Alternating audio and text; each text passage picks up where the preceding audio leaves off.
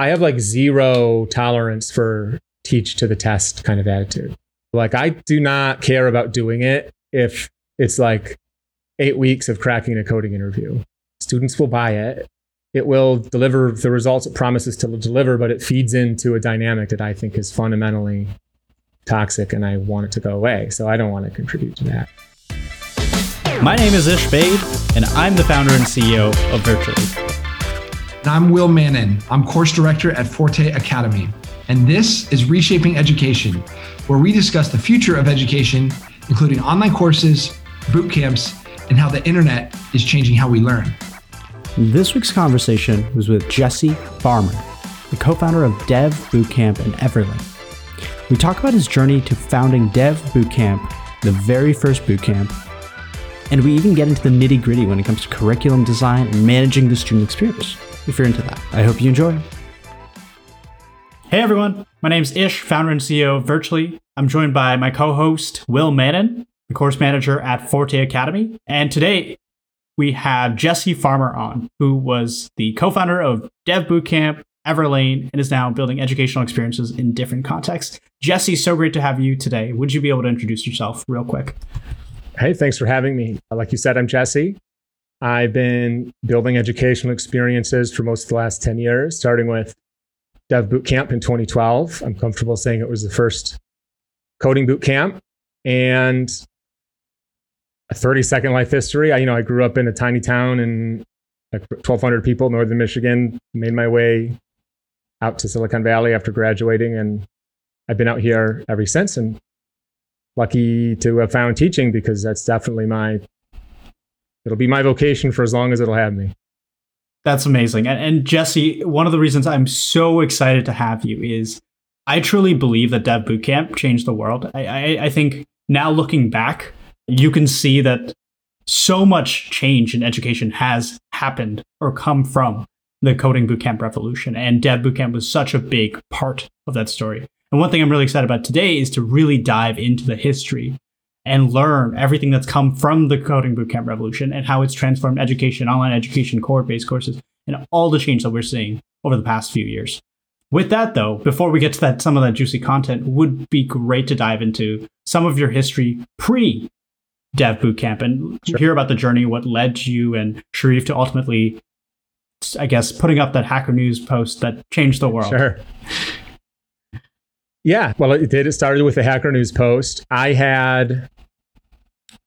When I left Everlane, I was at Everlane for the first 3 years. Michael and I started it together. Michael's still there. He's the CEO. And I knew this was 2011, 2012. And I had two things on my plate. One was this is before Medium and all that, but I wanted long form writing on the internet. I wanted more of that.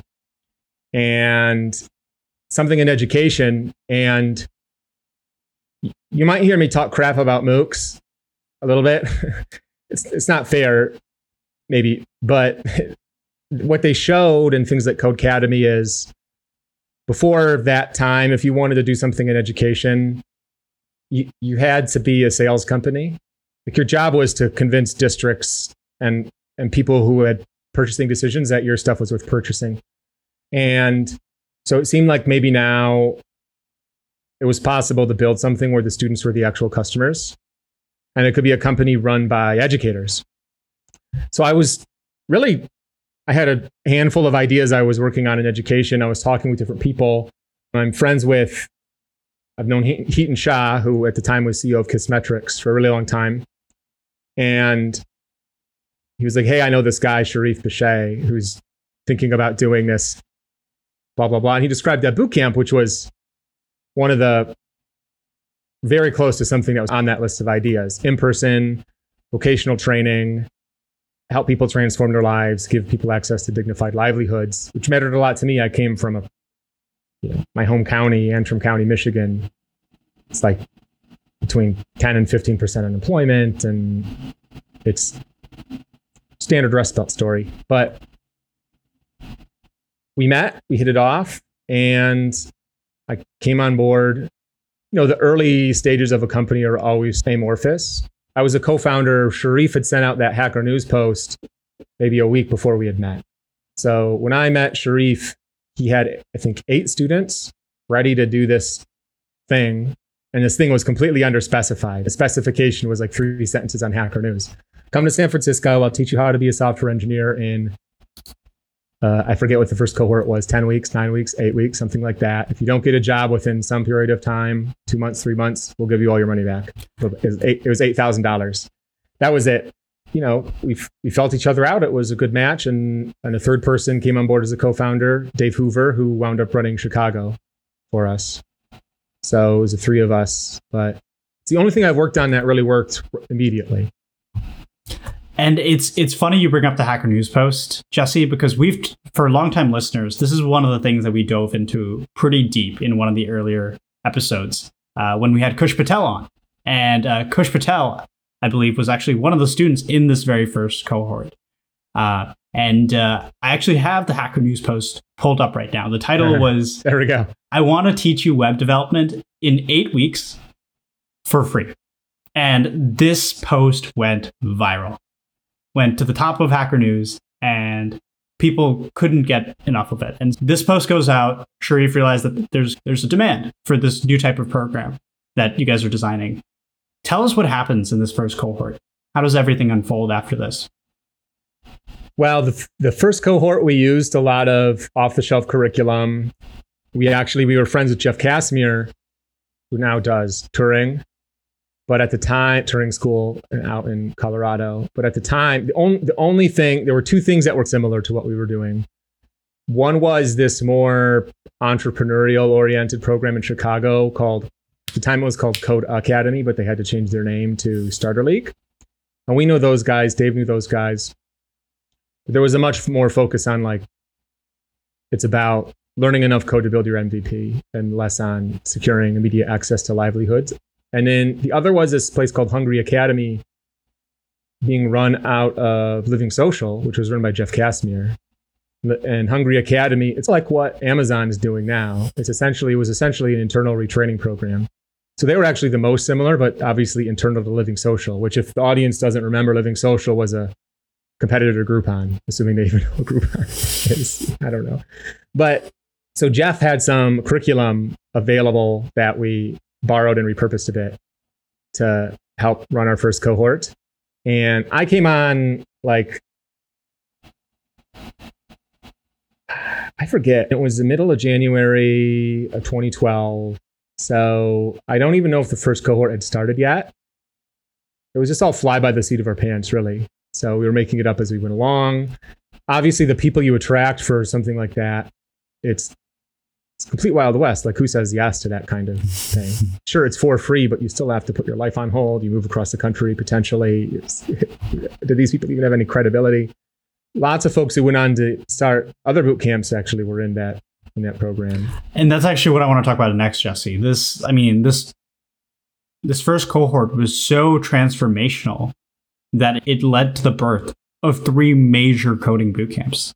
And correct me if I'm wrong, but I believe it gave birth to App Academy. It gave birth to Hackbright Academy, and then also Hack Reactor. Yep. Yeah. I won't say gave birth to. I'll take qualms with that probably. But yeah, so David was a student. David Phillips at Hackbright was a student in our first cohort. Christian, his co-founder, was a part-time teacher with us. I mean, that tended to be the combination. It was like a staff member plus a student. App Academy is the different one. So Kush, I forget his co-founder's name. And then Tony Phillips, who was the CEO of Hack Reactor eventually, was in our first cohort. And his brother Marcus, for that whole first year, Tony actually worked for us for about a year after he graduated. And Marcus was a senior software engineer at Twitter, or team lead or something like that. His brother Marcus, who's an amazing teacher, did a lot of our JavaScript stuff at Dev Boot Camp that first year and change. Yeah, and I have to ask, what made you think, or what makes you think that all these other boot camps were founded from that first cohort? It's mind-boggling to think that if you actually look at the space now, like some of the top programs out there came from the first cohort of Dev Academy. Why do you think that happened? They all saw it working firsthand. They went through the experience themselves. And honestly, we didn't have a coherent way to fold them into any expansion plans. So certainly Hack Reactor, we had the option to make it part of Dev Bootcamp if we wanted. Like there were multiple points where most of the founding team wanted to come on board, and we, in retrospect, it was obvious we should have found a way to make it happen. But when you're just starting out, it's like, wait, is this like a franchise thing? We had lots of programs approaching us. It's been so long now, I can't remember all their names, but almost, I would say virtually every boot camp, at least a dozen boot camps started in that year, 2012, 2013, approached us first about being a franchisee. We were so far out ahead in terms of branding. We Kleenexed ourselves too. Within less than a year, I'd be like, oh yeah, I work at Dev Bootcamp. Oh, which one? God damn it. Right, that happened. I think I saw the tweet where you mentioned that, and I think it's absolutely hilarious. But it's crazy how instantaneous product market fit was. Because within a couple of years, you see coding boot camps erupt across the country. Obviously, a lot going on in Silicon Valley from the first cohort of Dev Bootcamp, but obviously there's David Yang, there's General Assembly, there's Full Stack Academy, there's all these other programs emerging. Why do you think the timing was right for these types of programs? Honestly, I'm not sure. I will say General Assembly was around longer than us, but their core offering was more of a night school type model. They only went into the intensive format. I forget when, you'd have to look it up when their first intensive launched, but it was sometime in it was 6, 8, 12 months after we launched. Mm-hmm. So General Assembly was already out there. They'd already raised a bunch of money from largely from Maveron, who's also a major investor in Everlane. And so just to, I don't want to say like, oh, we were there before General Assembly. People get prickly about like who was first and who gets credit for what. And so I want to make sure I'm only speaking for the facts. But why then? I don't know. I think you can't tell a story. Maybe we can answer it by ruling stories out. The story isn't like MOOCs didn't work because we didn't know they didn't work yet. I think people who had robust theories of learning would have said these are not actually replacements for classes. They're replacements for like a library card. But like MOOCs were only as a category less than a year or two old. So it wasn't as if people were like, well, MOOCs didn't quite cut it for me. I'm going to try this more intensive thing. I think it was people. We still weren't that far off from the crash in 2007, 2008. People, speaking as someone from the Midwest, people see the writing on the wall that things aren't looking good. And most of the advantages of technology, they wouldn't phrase it in these terms, but they accrue to the people on the coasts. And that's where I was coming from. Like people joke about or talk about creative disruption or disintermediating this or that. Like, hey, my dad's tiny local booking agency was disintermediated by MySpace. Why have a booking agent? And it's haha, but it's also like, oh, that's 25 years of my life that is now deleted in a year. What do I do? 60. So that's what was motivating it. And I think a lot of people saw that. A lot of people had come out of college, maybe whatever. I'm just speculating. The answer is I can't put a finger on it. I can say what I noticed, which is what I said earlier, namely, there were these things sprouting up that seemed to be working, which were focused on a learner, like a direct learning experience. The student could be the customer. So I had no idea it would. With Everlane, it was like 18 months of not fun, like of nothing working, of essentially having a list of 10 things we thought might work and just crossing everything off the list until the very last thing, which in some ways was the most obvious, but also felt like the most risky, is what worked. Let's just make our own clothes and build our own brand. And it wasn't like that with Dev Bootcamp at all. So the magnitude was totally unanticipated. I don't think any of us anticipated that. Yeah.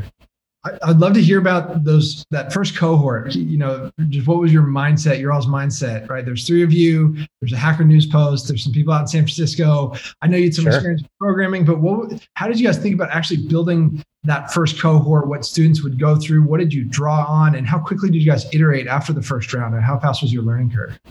It was fast. When you have a live in-person teaching environment like that,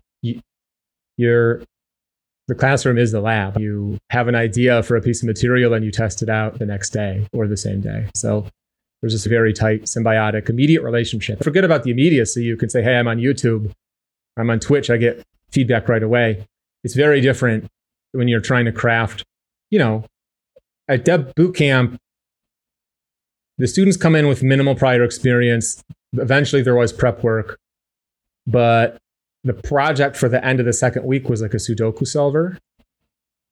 And to get students to a place where they can actually do that, actually reason about it, requires you to be really keyed into how exactly students understand things, how they get, what confuses them, why, so on and so forth. Something like that is very hard to triangulate towards with the long distance telemetry that we have when it's like Google Analytics or these fundamentally course metrics. And the learning curve was really steep. I mean, that first cohort, it was just, look, we just have to do everything within our power to ensure they get jobs, if that's what they want. Most of them did. And that's really all that mattered. That was a singular focus. The difference is and anyone who's learned from me or taught alongside me will know, I have like zero tolerance for a teach to the test kind of attitude. Like, I do not care about doing it if it's like 8 weeks of cracking a coding interview. Who gives a shit about that? That's not this. People will pay for it. Students will buy it. It will deliver the results it promises to deliver, but it feeds into a dynamic that I think is fundamentally toxic and I want it to go away. So I don't want to contribute to that. So we were very serious about like, yeah, fine, active record, but no, you're going to know SQL too. You're going to, anything you do with Twitter Bootstrap, you should be able to do at least an approximation of it by hand. That kind of thing. And so there was a big emphasis on the fundamentals like that. We revised a lot of the curriculum. The biggest change was between our first and second year where we switched to rolling cohorts. So it was like, it settled into a 9-week program, the core of which, a 9-week core with like 6, the amount of prep varied, but there was like 3 to 6 before, 3 to 6 after, 9-week core, 3 3-week phases. And so there were like 3-week starts. So every 3 weeks, there was a new cohort of 15 to 20 students entering the space. And it was like a junior third, a sophomore third, and a senior third. That was the biggest change in terms of how everything in the company worked. But the first year, it was like 10 weeks on, 10 weeks off, 10 weeks on, 10 weeks off. Yeah. 10 weeks on. Lots of second system syndrome, like dramatic revisions that took a lot of time and effort, and 80% of which were wasted effort that as soon as students interacted with it, we had to undo immediately. Really interesting. And yeah, it sounds like you went from that 10 on, 10 off to that real-time iteration where you're starting new cohorts as the other ones are still going. So you can actually turn around and add those lessons back in within just a matter of a couple of weeks. So I'm sure that really upped the rate of learning. Are there any particular mistakes you made or things you corrected with, we thought this was the way to deliver, this was the way to get people motivated, it totally didn't work, and instead we did this? And any like major lessons from those early days? Learning to rely more on the built environment. If you're teaching something, this is how I feel a bit about cohort-based courses too. It's like you have all these people together synchronously. And if you imagine your typical uninspiring college course, yes, it's happening, but no one's really taking advantage of it. And likewise with the built environment, they're not really taking advantage of it. It's just a place where chairs live. And so as an example, we had this whole help request system. I'll just talk about it because I also was like, how our technical team worked was not super traditional because teachers came and went in terms of contributions, but I was technically in charge of, I was like the CTO, but also the chief academic officer. But this help request system and staff, it didn't take long. I felt like this because I was on the ground that first year all the time. And we joke I was like the flight attendant in chief, ding dong. And I just go over to whatever the queue said. And staff invariably, they were like, hey, I've worked a retail job before. This feels like a retail job. Like, I feel like I'm selling people pants. And it sets this weird expectation. And we kept on trying to build more and more complicated software to account for all the friction in this process. And we wound up just deleting it all and replacing it with Post-it notes on monitors. So like if you wanted help, you just put a Post-it note up on your monitor. And it solves 90% of the problems. Like do you want to know how many students are stuck? You just look at the room. Yeah. Okay. You don't need some reporting thing. You don't need to decide what metrics matter. You just look at the room. If a student feels like they're in urgent need of help right now, they put their Post-it note up and maybe they look around the room and see, actually, there's like a sea of Post-it notes here. Of course, they're going to maybe take longer. Or maybe the person right next to me we're working on the same thing. I can see, hey, are you stuck on this? Da, da, da. And if you try to do that all in software, you have to reinvent all these things that the built environment essentially gives you for free. If you see it as a thing that intersects with the learning environment, as opposed to just a place where chairs and computers live, because we need chairs and computers. Yeah, having some depth to that actual space and using that. And yes. I'm sure, especially in the early days when probably more manageable size, it just made a lot of sense to move to that. That's really interesting. Yeah, and Jesse, I want to real quick touch on MOOCs, because if Will and I have been doing a lot of history around online education all the way from 2004 up to where we are today. And right around the time when Dev Bootcamp starts, Stanford launches their kind of first ever MOOCs. And 3 of the professors from the computer science department at Stanford end up, seeing the potential in this format and end up splitting off and starting their own companies, Udacity and Coursera. And so there's while this kind of coding bootcamp revolution is starting off, MOOCs are also taking off in a big way. But it's interesting. They take 2 completely different models. And one of them is still thriving and actually growing faster than ever before. And the other is, it's not spoken of as much. And specifically, those are the MOOCs. And obviously, one thing that I'm hearing right now is it's the attention to the transformation and delivering impact for students that bootcamps really nailed. But what are the other things that MOOCs missed the mark on? Well, in terms of outputs, I would agree. But the question is, I think it boils down to this. Like, are you thinking about what are the actual irreducible constituents of a learning experience? Or are you thinking about, by golly, if this works, we could service 1 billion people?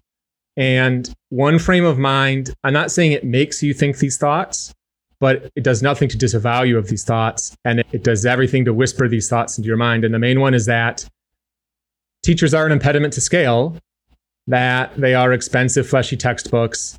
And one day they will be replaced by a clean, what is a teacher except a complicated machine that knows when to deliver the right information? Well, enough biometric and psychometric and whatever metric data, bye-bye. But I think there's actually one that is I'm intentionally framing it in an extreme way. I don't think anyone who runs a MOOC would say that about teachers. I think some people who invest in MOOCs might, but I don't think the people running the MOOCs themselves would. And come on, the variable cost of having a teaching staff is huge. And if instead in your theory of learning, there's something irreducible about the teacher-student relationship, you start from a place where it's like, what is that actually about? What is going on there? Why does it seem to recur over and over again in the world? And with some understanding of that, we take that as a fixed thing. That's really more of where we were coming from. Like, MOOCs aren't a replacement for a course. Like, people don't go to MIT because they have the best textbooks. They don't even go to MIT necessarily. Some people do. And most people, I went to the University of Chicago, and since I graduated, Chicago has gotten way more selective as a means to shoot up the US News and World Report ranks. But the year I was admitted, their admission rate was something like 40%, which is, for comparison, it's like 3% now, which is equivalent to most Ivy League schools. And that's intentional. But my point is, Chicago is filled with people for whom Chicago was their second choice, which drove me nuts because it was like my dream. And, for them, it was like, oh, I want the degree that confers the most value per tuition dollar or something like that. So some people do go to MIT for that, but I think a lot of people don't. It's like, I want an amazing technical education. And the things that feed into that aren't just the best lectures by the best people. It's like mentorship, it's community, it's the way, if your teacher has your back in a real way, you fundamentally relate to and digest the material in a different way. And I think if it's just about one single student, or even a small number of students, if you're trying to facilitate a transformation, relying on that, whatever you want to call it, social aspect, relational aspect, to get that transformation done is a lot easier than like engineering the best content, the right explanations, the best metaphors. That's pretty brittle anyhow. Past a certain point, they're diminishing returns to the learning afforded by refining content, I would say. Yeah. And Jesse, one of the reasons that the bootcamp space excites me so much is I really do believe it represents a new era for education. We've always been of this mindset that, hey, you go to school from the ages of 18 to 22, and that is enough education for the entirety of your career. Now, we talked about why was 2011 for all these kind of transformations in terms of education, bootcamps, MOOCs, online courses. I think a part of it is that the internet had reached a point where industry started evolving really quickly. Yep. Even more so now, 10 years later, where most of what you've learned becomes completely irrelevant so quickly. And so this idea of like, it's education's a one and done thing. I think in just about less than maybe 5, 10, 20 years, we're going to look back and we're going to laugh at the notion of that. Because I don't think that's how the majority of people are going to learn. I think everybody will need to reskill and upskill continually throughout their career to be able to perform at the highest level, whether that is in the form of boot camps or it's in the form of cohort-based courses, which is a big movement that we're seeing right now. Yep. The way I've categorized boot camps versus cohort-based courses is I've really found that boot camps have been traditionally great for reskilling. So when the economy takes a downturn, or you get to a point where you've discovered that the career that you have is not the career you want, boot camps are a great way to catapult you into a different career path. You can do that very efficiently. You can learn really modern, relevant skills from the industry experts in months, not years, for a fraction of the cost. And then cohort-based courses, where I think they're providing a lot of value, is helping people do what they're doing currently better. So I think they're doing a lot of value in terms of upskilling.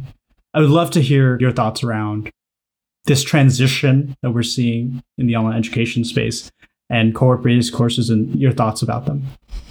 Well, I agree. I agree with that premise. We talked about it all the time, 8, 9 years ago, even, where if you are living in a world of accelerating change, any kind of fixed curriculum gets outdated. Or teaching technology skills too. So that's already given. Are you running an Angular boot camp? Uh-oh. So it has to be about, at some level, yes, you need specific skills because the students are going to go out and get a job and they have to interview for a specific thing. And in any case, you can't teach like a general concept without it being instantiated in at least one concrete context.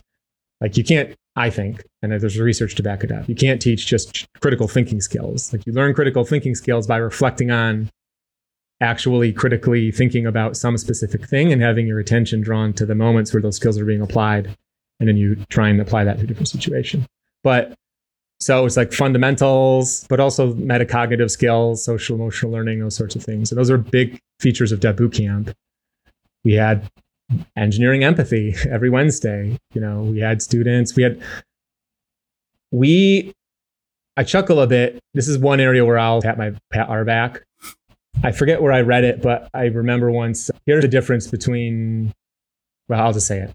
Like Dev Bootcamp had on-site full-time counselors from day one for students, like therapists and counselors on staff, full-time. Go see them anytime. None of this like you have a $50, $100 credit for some mobile therapist app because we know it's stressful. Like that's the kind of thing, if you're really looking to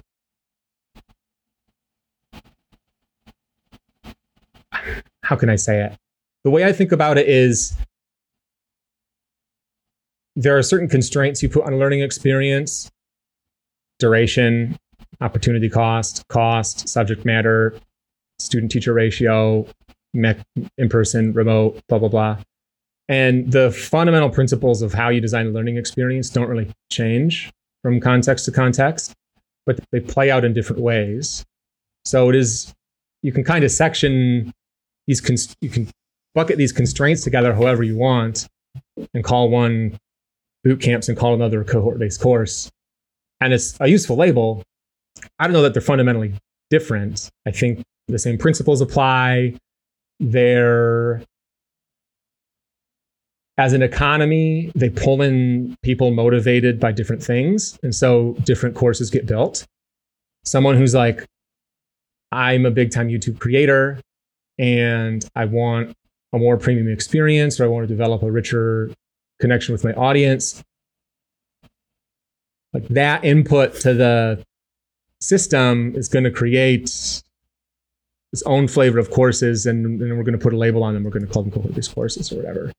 Certainly, you know, I think about things like Thinkful or Block or anything like that. Are they a boot camp? Are they a cohort-based course? I don't know. It's just, for me, it's more what's actually happening with the student. What are the constraints? What are their expectations? Are they being met? And are they getting good value for their money? And then the teacher side of me is, well, that's not enough. The student has to say, I thought I understood what a powerful learning experience was until now.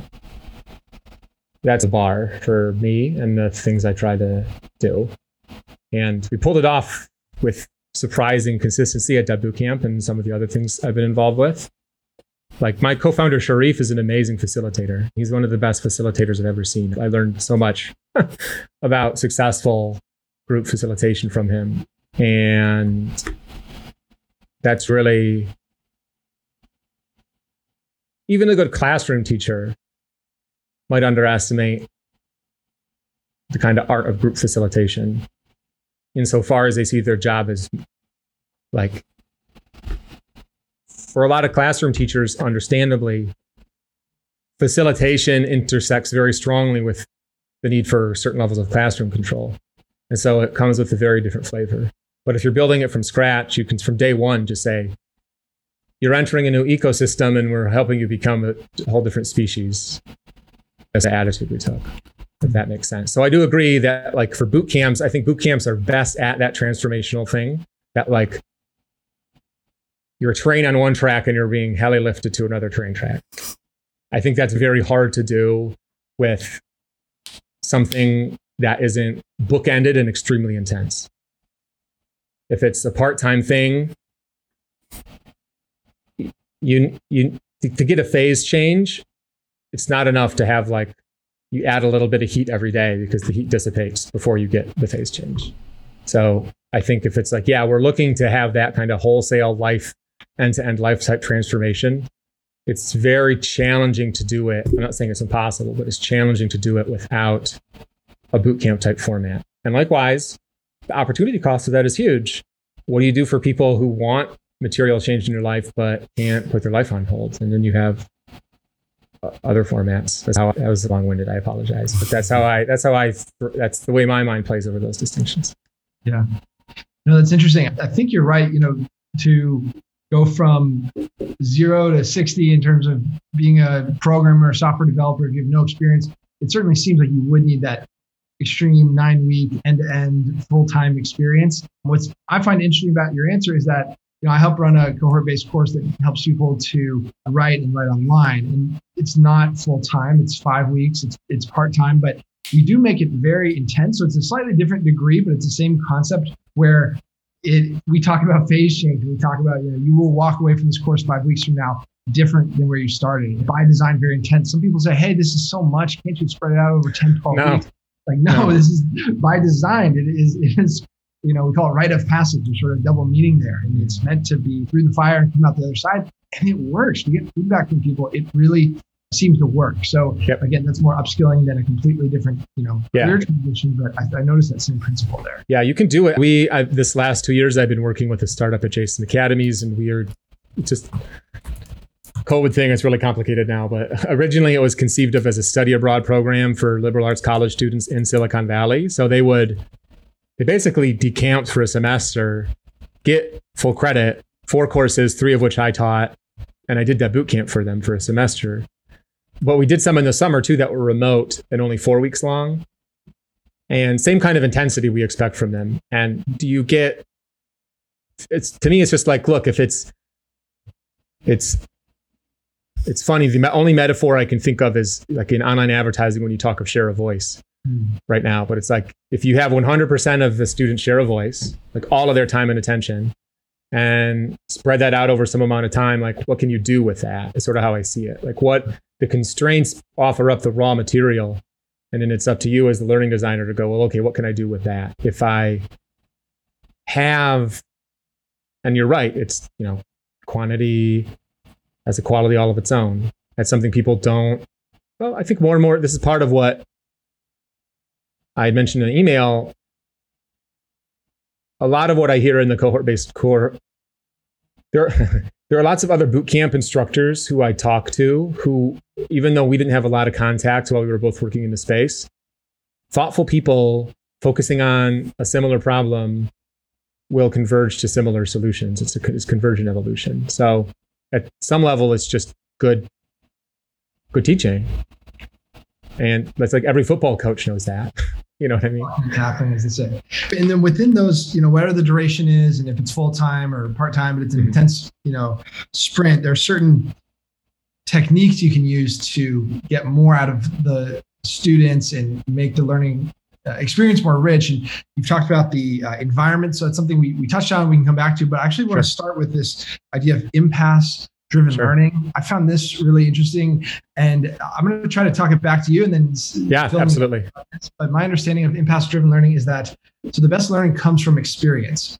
So rather than just trying to transmit the information that a teacher has learned from experience, you try to induce a challenge, an impasse for a student who then has to overcome that challenge, that impasse, and then they get the experience themselves. And so it might be harder at first or seem like a slower way at the beginning, but when they break through, the insights are deeper, you internalize it better, and then it actually accelerates your rate of learning beyond that impasse. Do I have that right? And then any gaps you fill in or any context you give? It's a really interesting concept I hadn't heard defined before. I would go farther. I would say all learning comes from experience. And see, like, here's, you don't believe me, on my book here, have a copy. John Dewey, Experience in Education. Yeah. Right. But I think like listening to a teacher try to explain to you how to solve a quadratic formula is an experience. You are learning something from it. Not all of what you're learning is educative. You're maybe learning how to internalize your boredom. You're learning how to whatever, right? There's lots of things you learn from that experience. So the question is just sort of, what are you noticing and how are you making sense of what you notice? What abstractions are you forming in your mind? And what habits are you building as a result? Like, if the habit you build is, as soon as I think I'm entering a lecture, stare out the window and think about something more enjoyable, that's not a good habit. But that is the lesson that experience is teaching you. And the instructor would be well to understand that, despite their best intentions. That is, in fact, the lesson they're teaching. And so impasses are one of the easiest ways to focus people's attention exactly where and how you want it. And a silly example, but I think lots of people know it. It's talked about it in like design of everyday things, but you're going to work for the 772nd day in a row, and there's a door, and you reach for the handle, and you go to pull it, and it doesn't move, and you look down, and you see a sign that says push. So that's like an impasse. And it like woke you up, you're paying attention, you're making sense of the situation afresh, a little bit afresh, and you learned something. in this case, a small detail about your environment. Oh, they changed how this door works or whatever. And a lot of, to give a very specific example, we would do this later in the program at like Dev Boot Camp. Students, they almost always work in pairs, and they would maybe 3-day project, build a Stack Overflow clone. It's spec'd out for them a little bit more than that. But halfway through, we wouldn't tell them beforehand. We would say like, okay, you need to finish this project, but you're going to finish it using another pair's code base. And they go, you never told me someone else would be looking at my code. Okay. They do it. They get upset at the other pair for all the terrible decisions they've made. Oh, why'd you name it like this? Why'd you structure it like that? But this is where the intensive aspect plays into it, because these are people they already have relationships with. They've already worked with. The psychological distance there is very close. Whatever frustrations they feel are being projected onto them, they realize it's symmetrical. They're projecting it onto this other pair. And that moment is worth hundreds of lecture hours about the principles of structuring your code and naming your variables for the purpose of readability and comprehensibility of other people. You do in half a day what you could just spend hours and hours making content after content of the 732 rules of how to name variables. And the twisted thing is, the students are happy to commit that kind of stuff to memory. This is why as a teacher, people sometimes are surprised. If students reach for index cards or spaced repetition or that kind of stuff, I have confiscated that from students. If I see them trying to memorize that stuff, I will grab their flashcards from their hands and be like, you are not allowed to do this yet. And Jesse, it's one of the things that you're hinting at right now, which is the reason that I admire Boot Camp so much, is how much they've found a way to emulate the actual industry. So much of the right now in classrooms, it's all these hypotheticals. There's another point we can make about how professors are academics who really are the wrong people to be teaching this content to begin with. That's a different point. I think the bigger problem is that the way that you're basically taught the material is in a way that just doesn't translate to career. Like when you start working, most colleges don't teach you GitHub or source control or making a PR, but most boot camps do. They do a great job of making sure that career readiness is not something that's an afterthought. Sure. It's core to the actual curriculum. It's interesting. That's a good example. I think there's something in a lot of even online learning experiences when you hear people talk about it. I don't know.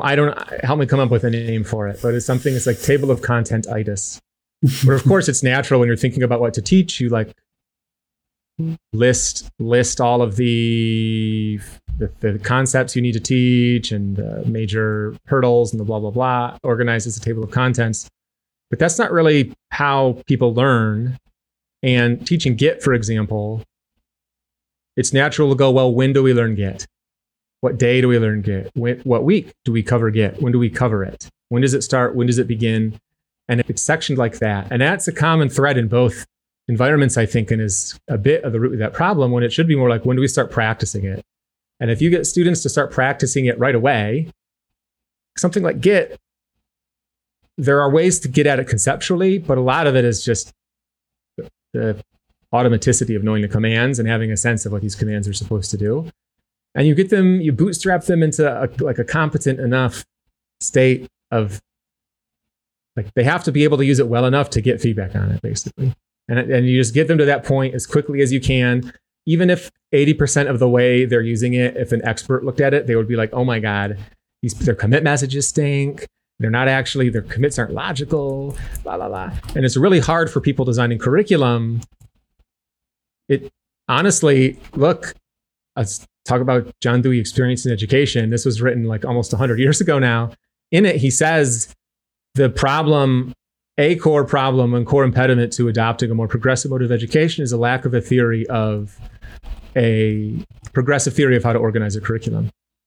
How do you do that? I don't know.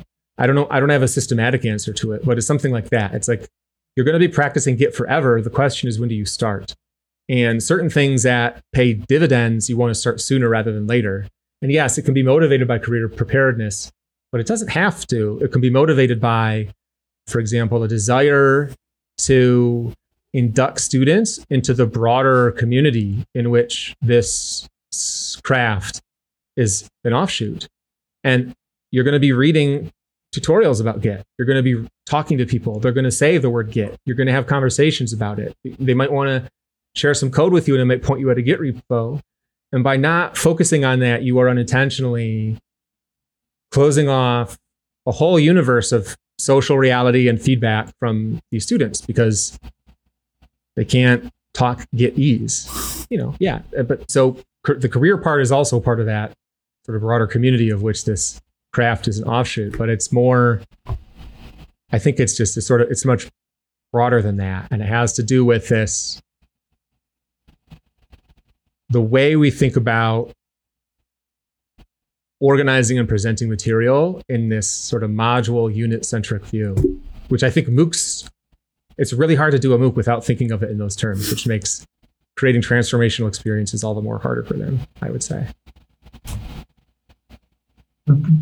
If I were to abstract the principle from that, we have this inclination to deliver things in a module-centric view, or like you said, table of contents-itis, but really that's focusing maybe too much on the information transmission or these very discrete units of information that you can transmit to somebody versus the getting your hands dirty as a student, grappling with it yourself and actually internalizing those lessons yourself. I guess I know we're coming up on time here, but the final question for me would just be about just principles of learning design that you developed. I mean, you shared one or perhaps a couple just now, but any others or any just sort of takeaway principles of what it takes to design an effective learning experience, what it takes to design an effective learning experience? I'd be very interested. I think the audience would be too.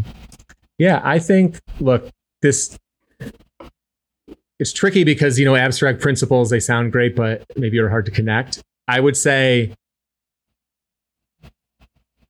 this is related to the impasse-driven thing because